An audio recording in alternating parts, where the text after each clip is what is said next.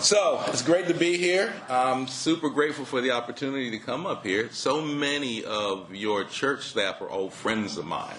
Those of y'all that know Sam and Cynthia Powell, Sam actually baptized me back in when he was a campus minister, even though I was married, and that was in Tallahassee, Florida. Just ran into Jimmy Rogers, I've known for 100 years.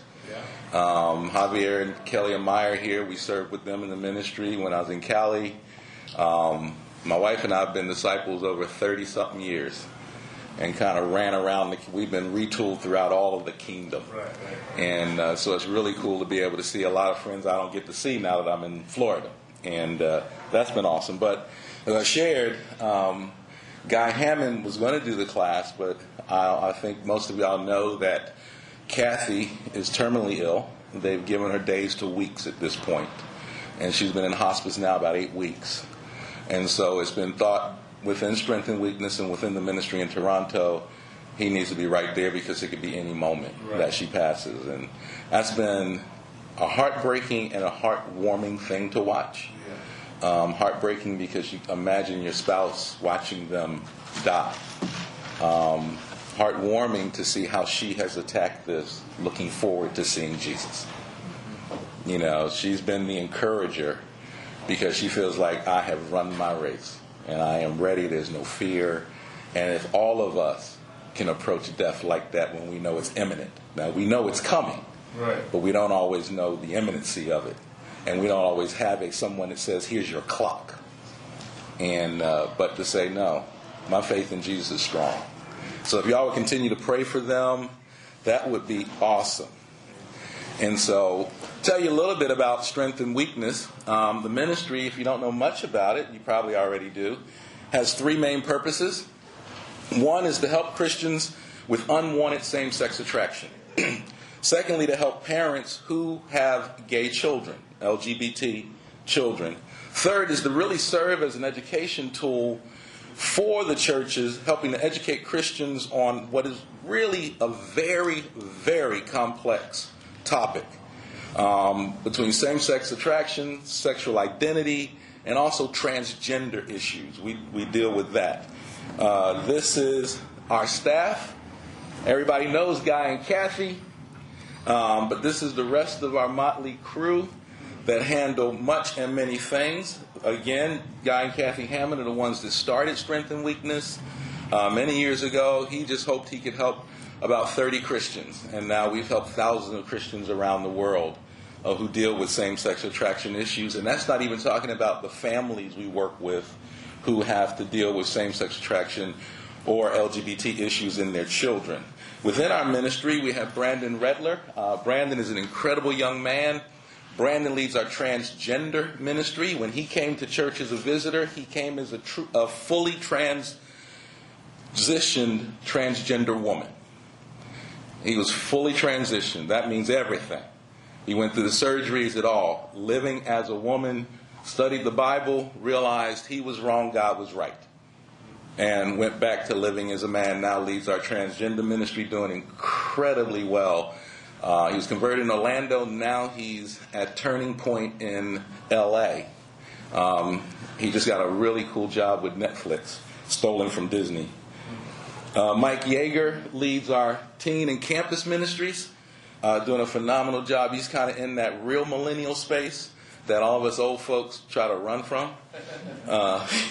Morgan Roberts is over in San Diego. She and her husband lead. She's the director of our women's ministries, but also over all our support groups.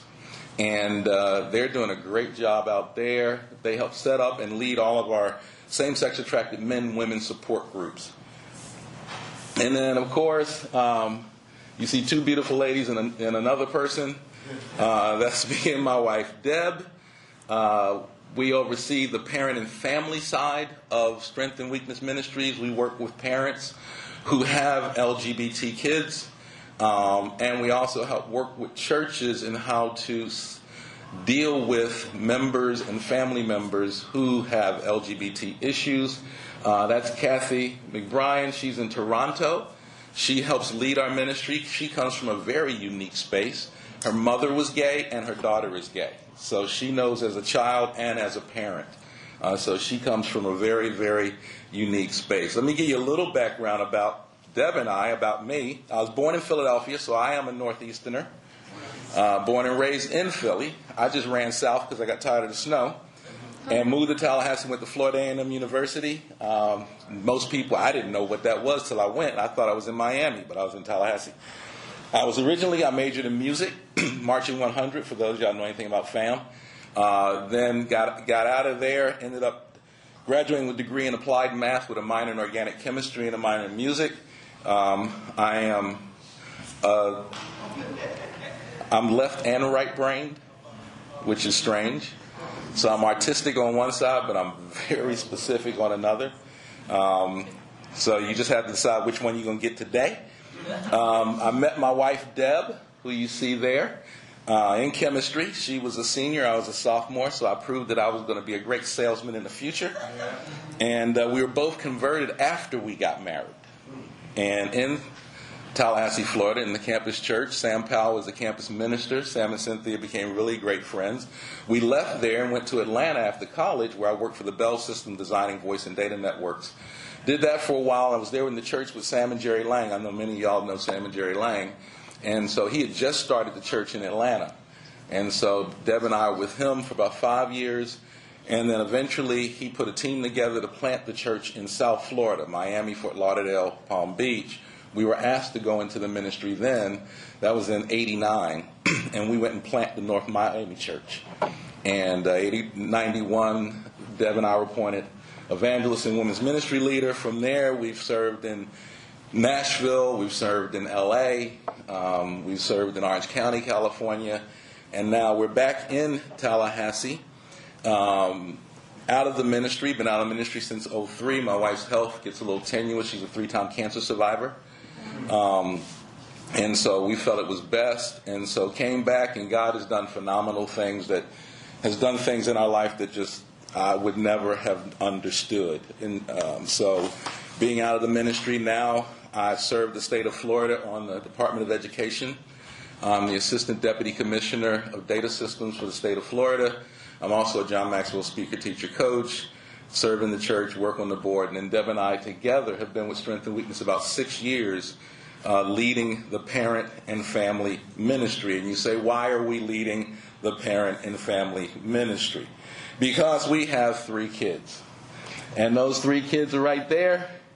As you can tell, God blessed them to get their mother's looks. That was all I ever prayed while she was carrying them. Please let them be beautiful children and look like their mother. Just have a little my head. The little girl with the glasses and the giant boy in the back are twins, 26 years old. And the one next to my wife is our oldest, 32. And the reason that guy approached us is that eventually my 2 girls, both the daughters, are married to those 2 women. And that's why it puts us in a very unique space. So that's what did it. Understand that was challenging. It's been a challenging ride, but it's one that God has used to really teach Deb and I things that I don't think we'd ever have learned as Christians. And an opportunity to help those that deal with the same issues. Our relationship with our girls right now is better than it ever was before we knew they were gay or lesbian. And our relationship with their partners has become incredibly close. We are considered a family. Period. Period. And they are our kids just as much. Right. And so all decisions, the 5 have to get together. And so we make them feel loved. And but I can tell you, it's not the life we plan for us as Christians, but we believe it's the one that God has laid out for us to live. And I'll also say this to try to help you understand that none of us knows what is around the corner for us or our families or any members of our congregations. And when it comes to this area of same-sex attraction, please understand it's not a question of when you will have to deal with it. It's a question of, are you dealing with it? Because it's there. It's being dealt with. Because here's the thing. Same-sex attracted Christians are in your church. Okay, I've talked to ministers that say, we don't have that.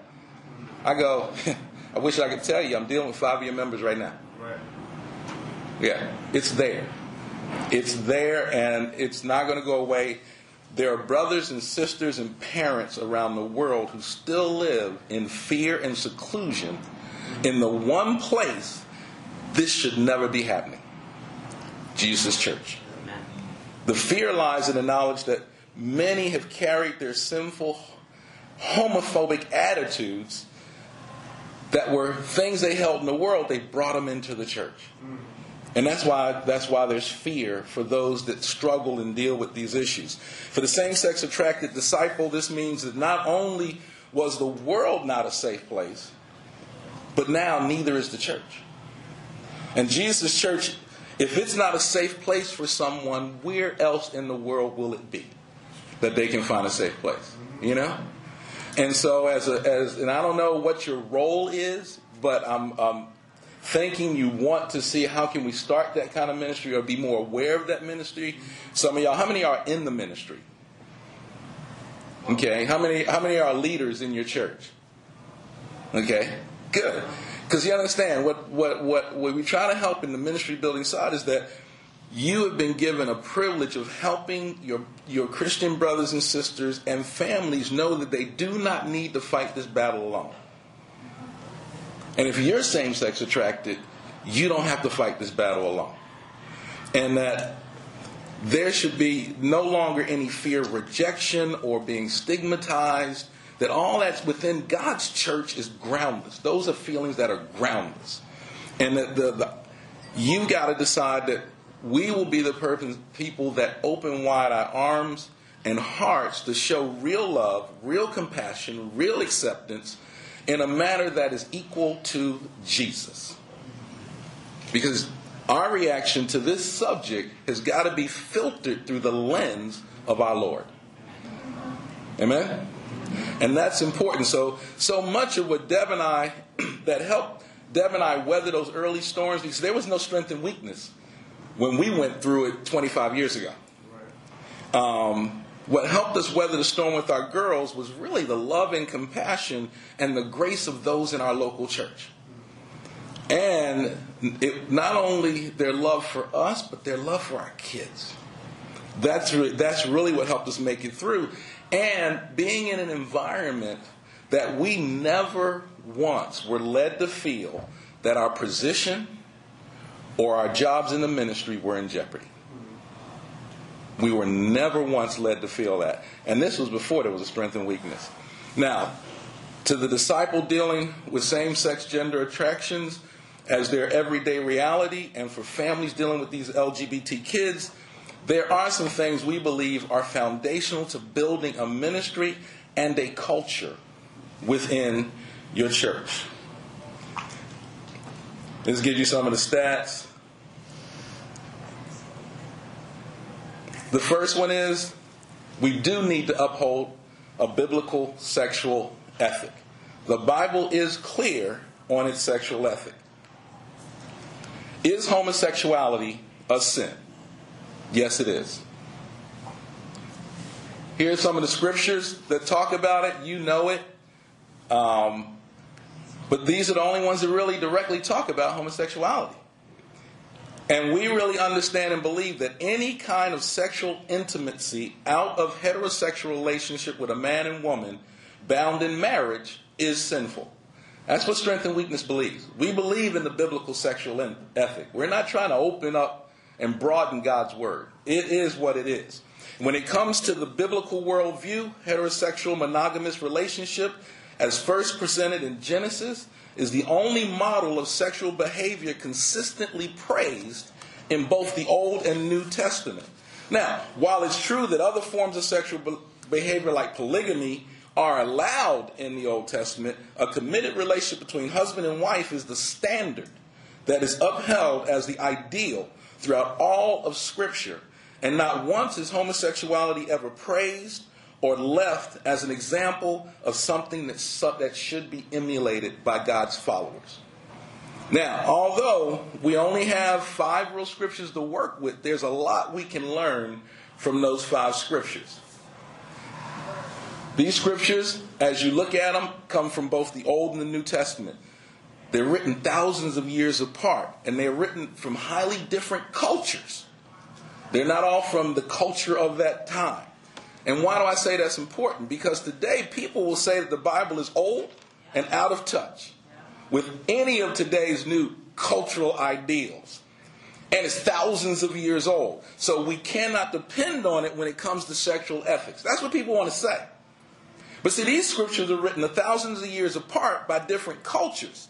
And what we feel is it believes to show us that on some issues, and the sexual ethic is one of them, these things supersede time and culture. Now understand, this is not a popular message today.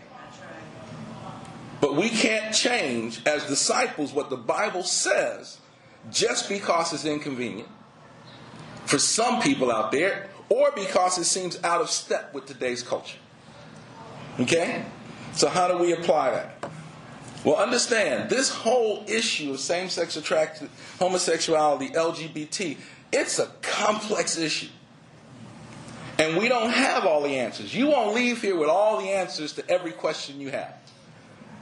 Because tomorrow you're going to have more questions, by the way. And we're strength and weakness, Guy and Kathy, us, any of our staff, we're not going to say we got all the answers. God's leading this one. We pray hard every day how to deal with what we deal with.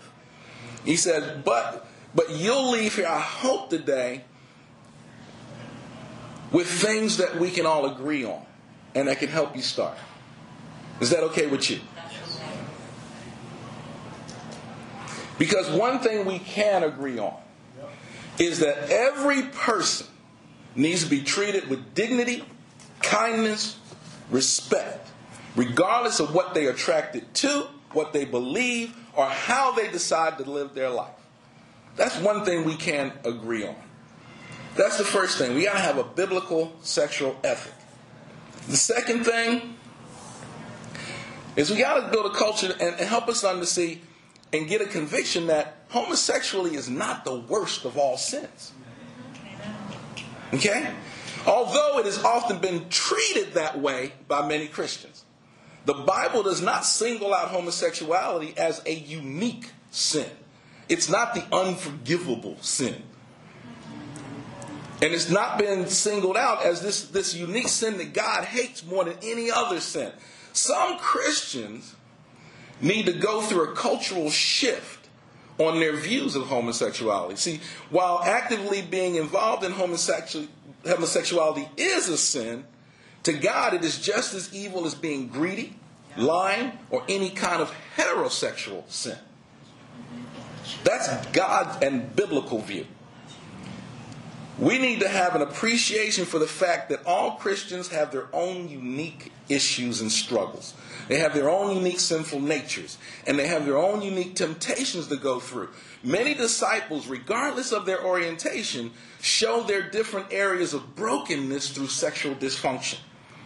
And sexual brokenness is hardly exclusive to a same-gender attracted person. If you read 1 Corinthians 5, 9 through 13, 1 Corinthians 6, 9 through 20, Matthew 5, 27 through 28, those will show you people, all of us, have to deal with sometimes dysfunction sexually, no matter who or what we're attracted to. But first you need to understand, homosexuality is not the worst of all sins. Because actually, you have 5 scriptures in the Bible on homosexuality, but you got over 900 on pride. And for us old folks, I don't know how many times I've seen a brother or a sister stand at the pulpit and joke about being a prideful dog.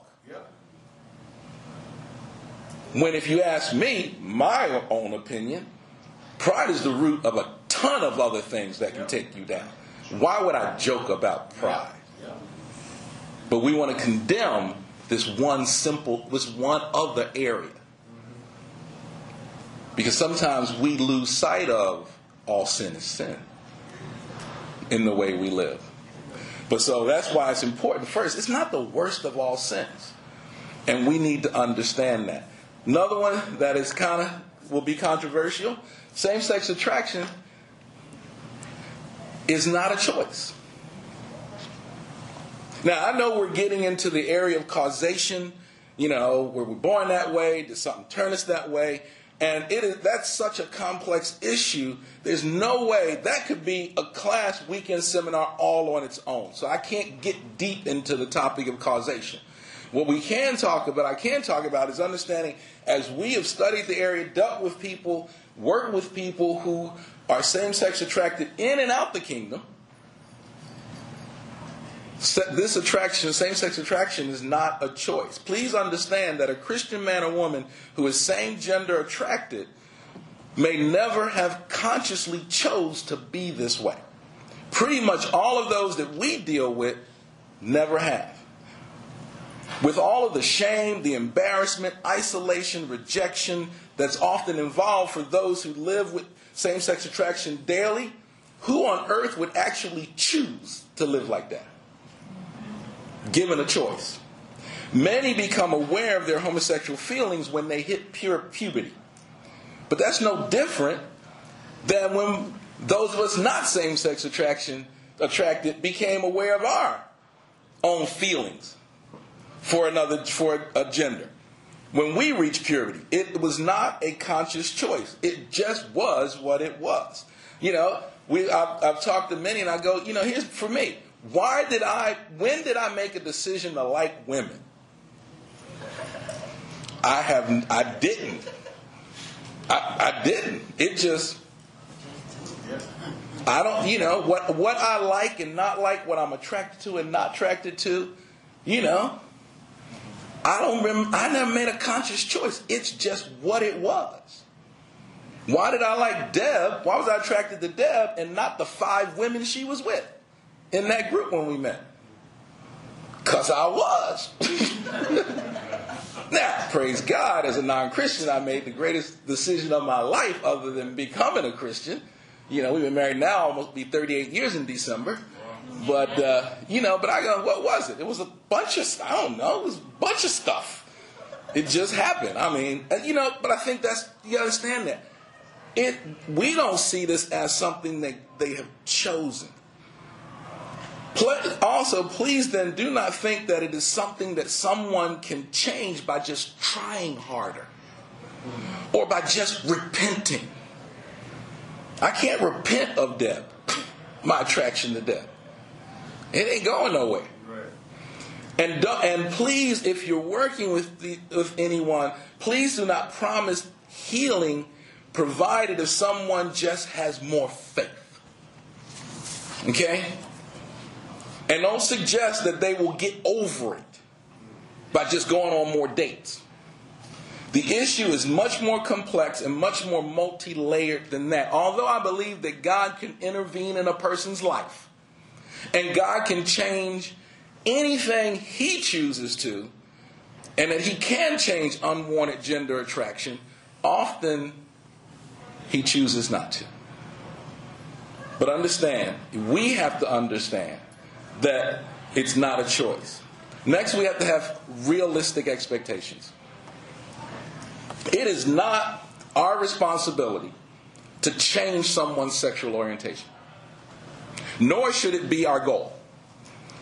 If the Lord sees fit to bring about change in what someone is attracted to, then praise holy God. But understand that the person, the disciple or your friend may very well be attracted to the same gender for the rest of their lives. And let me tell you, that is fine. Guy Hammond was converted in his 20s. Since that time, he has not been involved in any homosexual activity at all as a faithful disciple. Married Kathy, they have 4 beautiful children. Incredible. But he is still as attracted to men today as he was before. He chooses to live life as a disciple, though. So we can't go, we got to have realistic expectations. The goal for anyone who lives with unwanted same-gender attraction is not heterosexuality. See, the goal is not to stop being homosexual and become heterosexual. The goal is to become holy. But isn't that all of our goals? Isn't that all of our goals? Mm-hmm. Help them to love the freedom that they have every day to no longer be slaves to their emotions and temptations and to choose another path for their lives by following Jesus. Help them in their daily walk to be self-controlled, prayerful, and obedient to God, regardless of what their emotions or their hormones and feelings are telling them to do. How is that different than how we live? How is it different? It's not. We all have been called to that standard of God. And a same-sex attracted Christian can live the same way. Next, help them see themselves as God sees them. So many times, we can lose sight of God's identity for us. One of the most challenging things for a same-sex attracted Christian that they have to deal with is the mountain of negative self-talk that is allowed to roam in their minds. Satan is a liar, and lying is his native tongue, and he lies to us, and he lies to them in very specific ways. He's called the accuser. In a normal day, our same-sex attracted brothers and sisters can run through thought patterns like this: I can't be loved by God or anybody else being attracted to the same sex. There's something wrong with me and I can't change this. God has made a mistake. If only others knew the real me, they would never love me or be my friend. This roams through some of our brothers and sisters' heads. When someone thinks this way, they have allowed their same gender attraction to become their identity. We need to be people that help them believe that Jesus needs to be their identity. Their sexual orientation is only a small corner of their life. It is incredibly unhealthy, not to mention unbiblical, to allow it to monopolize and dominate so much of their thought patterns. Because Jesus is our identity. Also, and more significantly, this is not how God wants his children to think of themselves. To God, all Christians, regardless of their sexual orientation, are known as the apple of God's eye, his treasured possession, and his sons and daughters. As followers of Jesus, they are as holy as God himself, if they're followers of Jesus, and clothed in the purity of Christ. That's the true identity. And some of us struggle with that, don't we? Yes. But that's our identity is found in Jesus. And for a same-sex attracted Christian, that is important. Next, be sensitive and thoughtful in your communication. You know, tons of well-meaning Christians have given some of the most ridiculous, unthoughtful, and simplistic answers to our same-sex attracted brothers and sisters, trying to help. You know, wear tighter pants, date more girls, play more sports, look at heterosexual porn, pray harder, have more faith. I'm not making this stuff up. This is advice they're getting in the kingdom. Well-meaning, just wrong. Please understand that sexual identity issues are very multi-layered and incredibly complex. And you are trying to help someone who has a lifetime of experience, a lifetime of thoughts and emotions that to them are incredibly, incredibly real. Naive answers to such emotional and multifaceted issues of the heart are offensive. When in doubt, it is never wrong to say, I don't know. I know this is difficult for you. I don't have an answer for you right now, but I know this. I love you, I respect you, and I am honored that you trust me enough to share this with me. I am here for you, and we'll get through this together. Can we do that? Think, be sensitive to what you say. And in our churches, we got to be sensitive to what comes from the pulpit.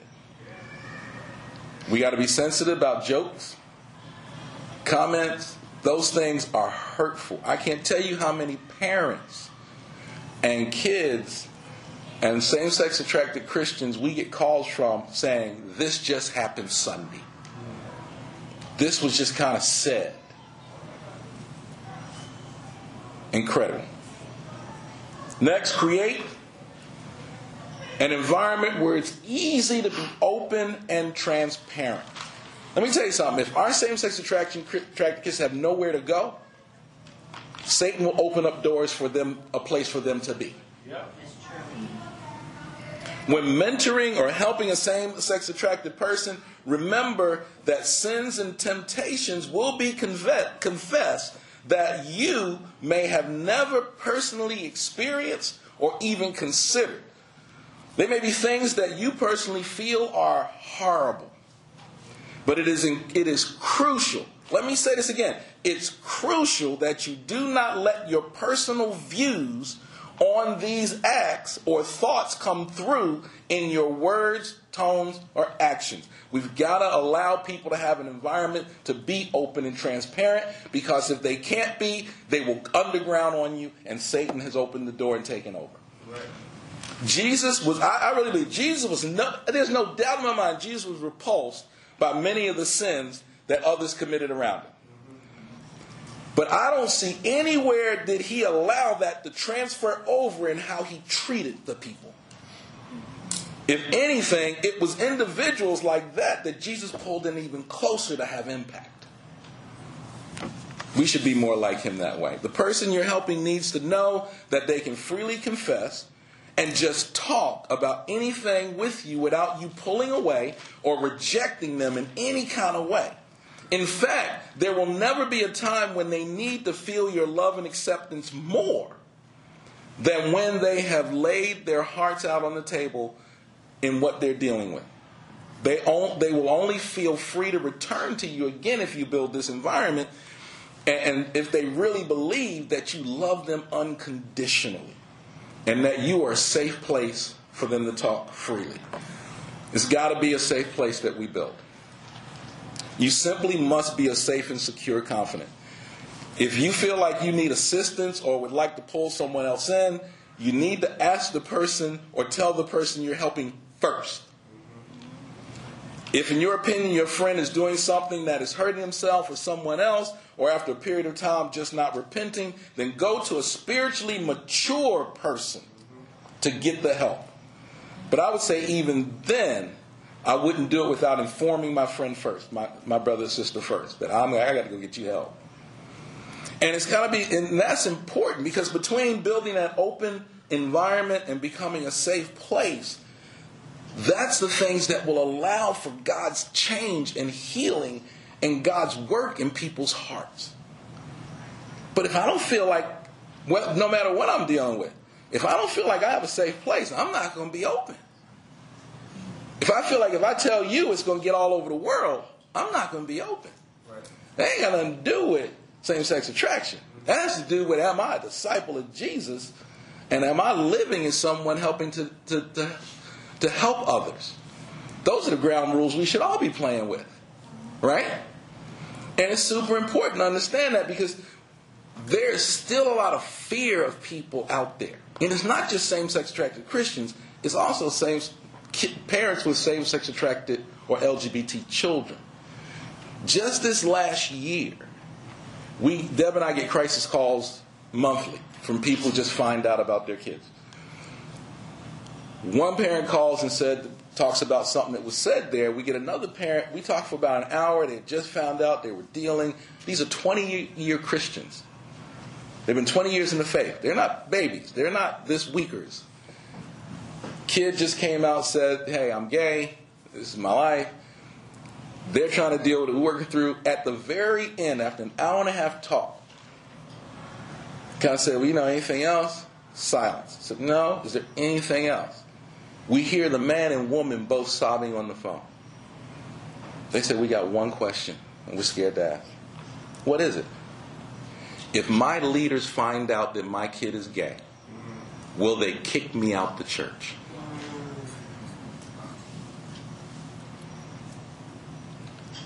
What kind of question is that in the Church of Jesus? If my leaders find out that my kid is gay, will they kick me out the church? I didn't know how to answer that. Because I can't even understand where you come from that you think that's a possibility. But wherever they are, they think that's a possibility. Because that culture has been created unknowingly. That's why it's important for us to be careful with what we say. Are we displaying Jesus, or are we displaying our ideologies that we gathered from the world? Next, last, teach them to have healthy same-gender friendships. I think that's just important, that they don't have men and women who come from a homosexual past most often do not know how to build or sustain a healthy non-sexual friendship with someone of the same gender. And many of them have found it difficult to find acceptance or know how to relate within their own gender. And some of them felt very isolated, insecure around other men if they're gay or other women if they're lesbian.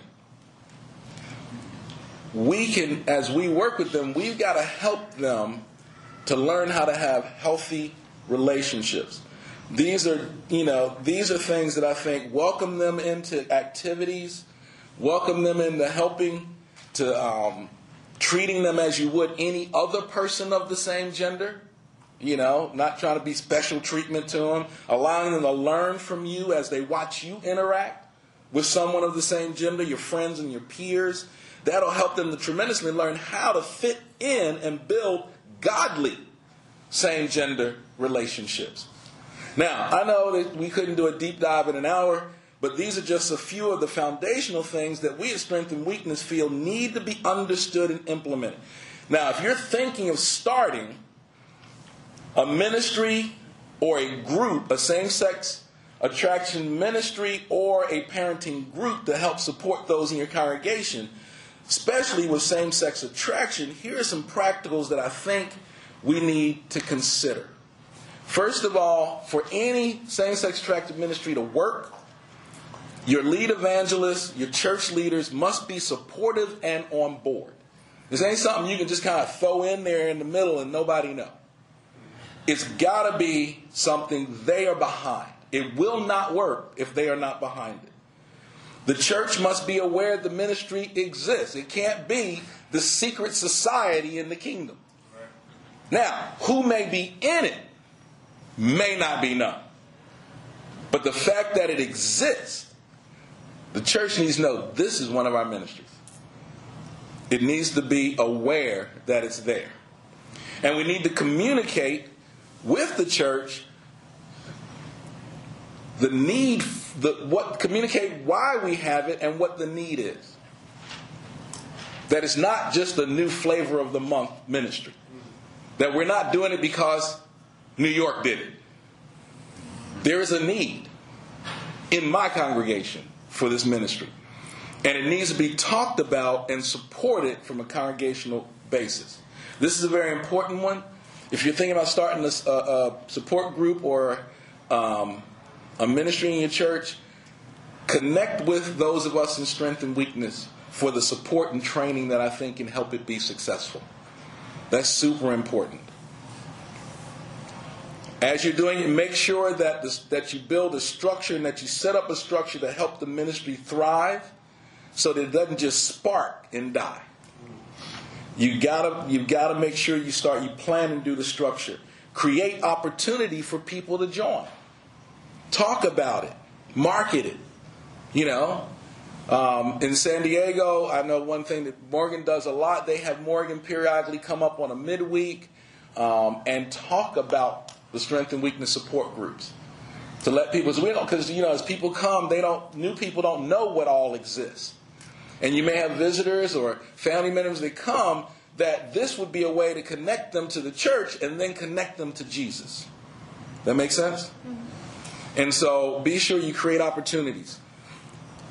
Next, same-sex attracted groups really work best if they're online and not face-to-face. They work best if they're online because there is a unique challenge with this particular temptation. And face-to-face tends to be unwise and has not worked because you're pulling them in together who have the same similar struggle, very different than like a CR group.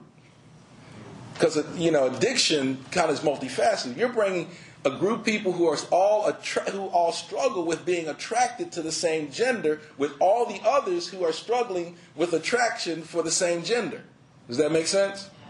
So it works better online than face-to-face for the protection of the emotions and the opportunities Satan may use in what is a unique and confusing space. That make sense? Now, but what we do believe is parenting groups should be face-to-face. They can be virtual. I mean, we run a virtual one every other month. We have over 200 families that we work with around the world. And so I do a virtual one because I can't have everybody come to Tallahassee, Florida. They would all want to, but they can't. And so we do a parenting call every even month.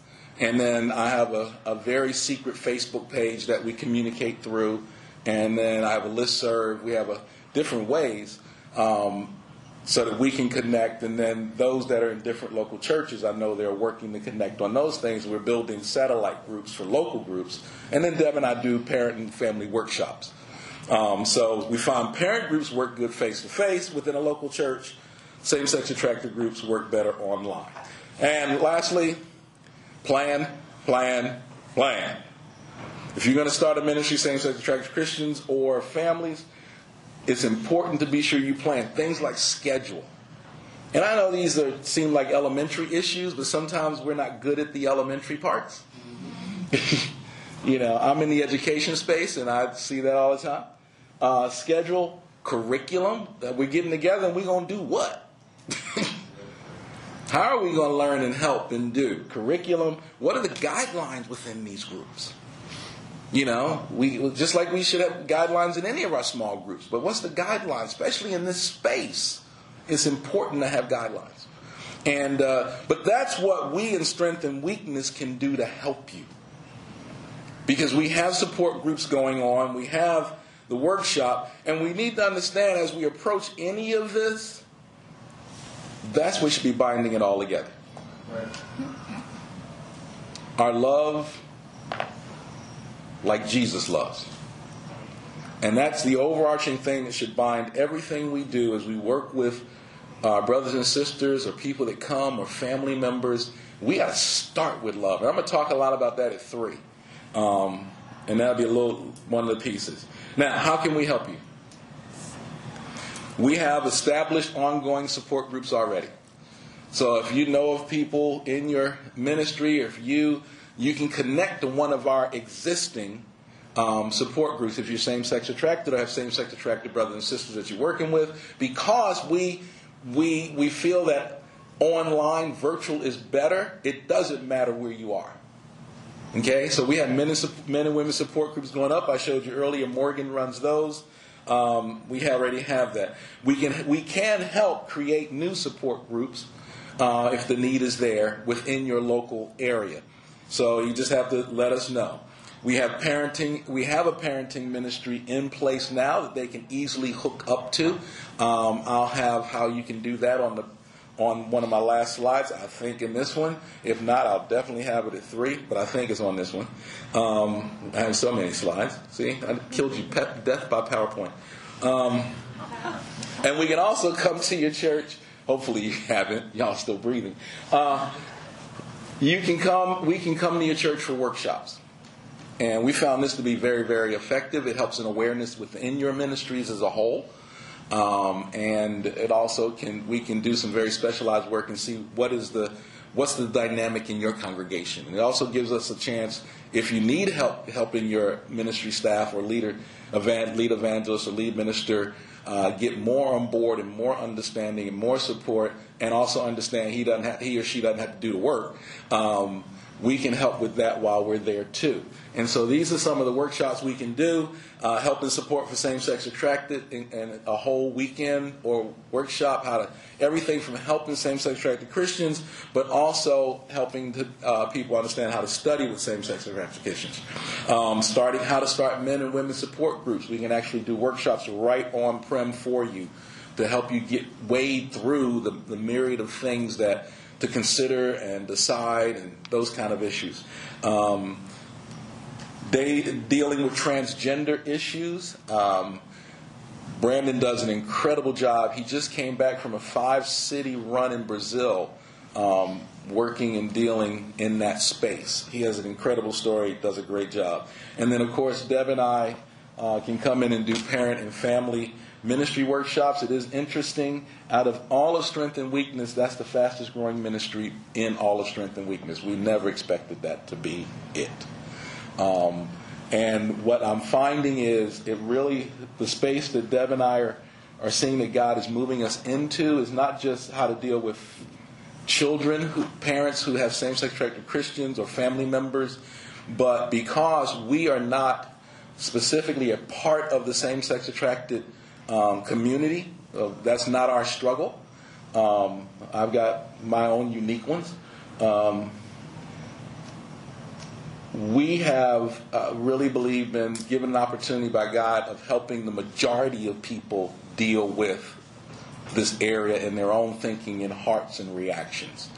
Because we understand. The reason God asked us to do this is because we did all the wrong things first. We alienated our kids. We said the stupid stuff. I acted a fool. I know it's just hard for you to believe that I would even do that. Yes, I would do that. We said the harsh words. We ignored. We went through the whole. We didn't know what we were doing. And then God had to change us. And so we speak from a position of weakness and of the power of God to change those who work with those. And it really has changed my outlook, especially coming from an inner city world. It was easy to bring those early thoughts on this subject with me into the kingdom and think they were righteous. Because, of course, my thoughts are righteous because they're mine, right? I'm stupid. And there's no specific scripture to tell me I'm wrong, right? Because I'm not applying the love one real well. And so I really had to rethink, and I think God has moved us to learn things we would have never learned. The big three we're going to talk about at 3. I'm going to talk about at 3. But it has forced me. Now I have LGBT friends outside of the kingdom that know exactly where I stand on the issue, though. They know I know. That's not God's plan for your life. But I love you. And if you ever decide to play by God's rules, I'll show you how to live that way. But you don't play by God's rules, so I can't hold you to God's rules. Because you're not accepted Jesus. So why I'm going to treat you like you should live for Jesus? That doesn't even make sense to me. And a lot of other things too. No, just kidding. But it has allowed me to use them as a resource. Sure. And so there are times I've been able to talk with them and say, hey, as a kid going through this, what was it like? And they're very open about it. Because they know what Deb and I are doing. And they respect the fact that even though they've made that choice, they know there are those who follow God and want to not live like that. And they said, that's good. And if you're able to help them, let me help you help them. And I would have never. That wouldn't have been my thing. But God has changed to say, wait a minute, I need to teach everybody love, because I may say something that one day makes them, because I don't know where their life's going in the future. I don't know where my kid's life is going in the future. But one day, something may happen. And they go, wait a minute. This is not it. I want to make sure that they know where to come. If and when God moves in that way. I want them to think, Bowen. And if Bowen ain't still alive, where's Bowen's church? Because they love me when I thought I was right. They'll help me get my thinking right now. That makes sense? Yes. And that's what our desire is. God controls the changing of a heart. All we're called to do is follow him. Then we're called to be transformed by him and to join him in his mission. But it says, we have a job, the other person has a job, and God has a job. And so many times, we want to do God's job. So we don't learn to be good at our job. And our job is to love. Thank you.